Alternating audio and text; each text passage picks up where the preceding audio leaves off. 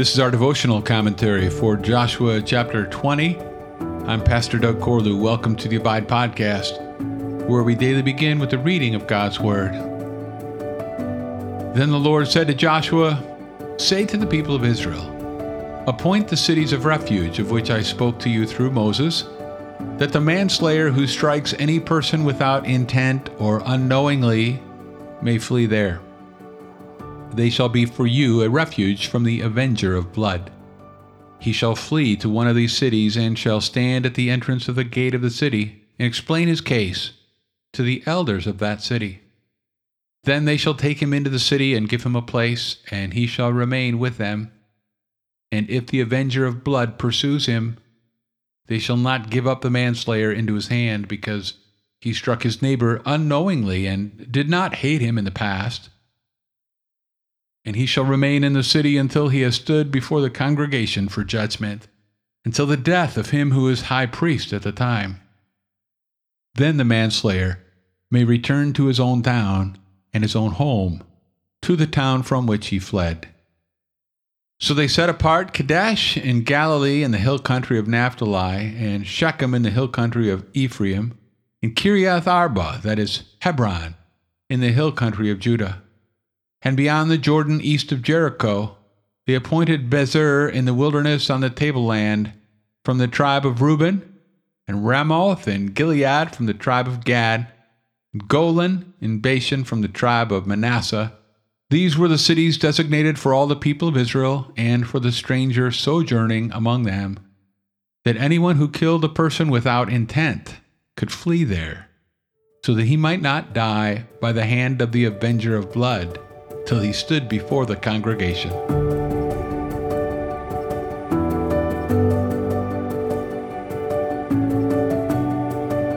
If this is your first time reading through the Bible, maybe you were not previously aware that Israel had cities of refuge. But now, you've read about them 4 times in the past couple months. Numbers 35, Deuteronomy 4 and 19, and now Joshua 20, all describe the function of these special towns. Perhaps we are reminded of the term sanctuary cities in our own day. It's a name given to communities which limit their cooperation with the federal government's efforts to enforce immigration law. But in Israel, cities of refuge were part of a cooperative national effort, and the purpose was to provide safe places for those guilty of unintentional manslaughter. Sojourners were protected as well as residents, but no secrets were provided here. For anyone given refuge was required to stand at the city gate and explain his case. Moses had given instructions for these cities, and now Joshua carries out the plan. 6 cities are mentioned by name. 3 are west of the Jordan River and 3 are to the east. They are strategically located so that justice is always nearby and accessible for the fugitive manslayer. As he literally runs for his life, he can flee to one of these towns where he'll be safe from the wrath of the avenger until his case is heard and decided properly. The cities of refuge were provided out of concern for the sanctity of life, both the manslayers and the slain man's. The death penalty was enforced if it was determined that the killing was intentional, but if not, there was still a penalty to suffer. For the fugitive, this city was not only a place of safety, but also a place of exile. He cannot return to his home or family to resume a normal life. In fact, if he leaves that city of refuge, he becomes fair game for the avenger of blood. So the city is at the same time a refuge and a prison. The guilty person must stay here the rest of his life, or until the death of the high priest.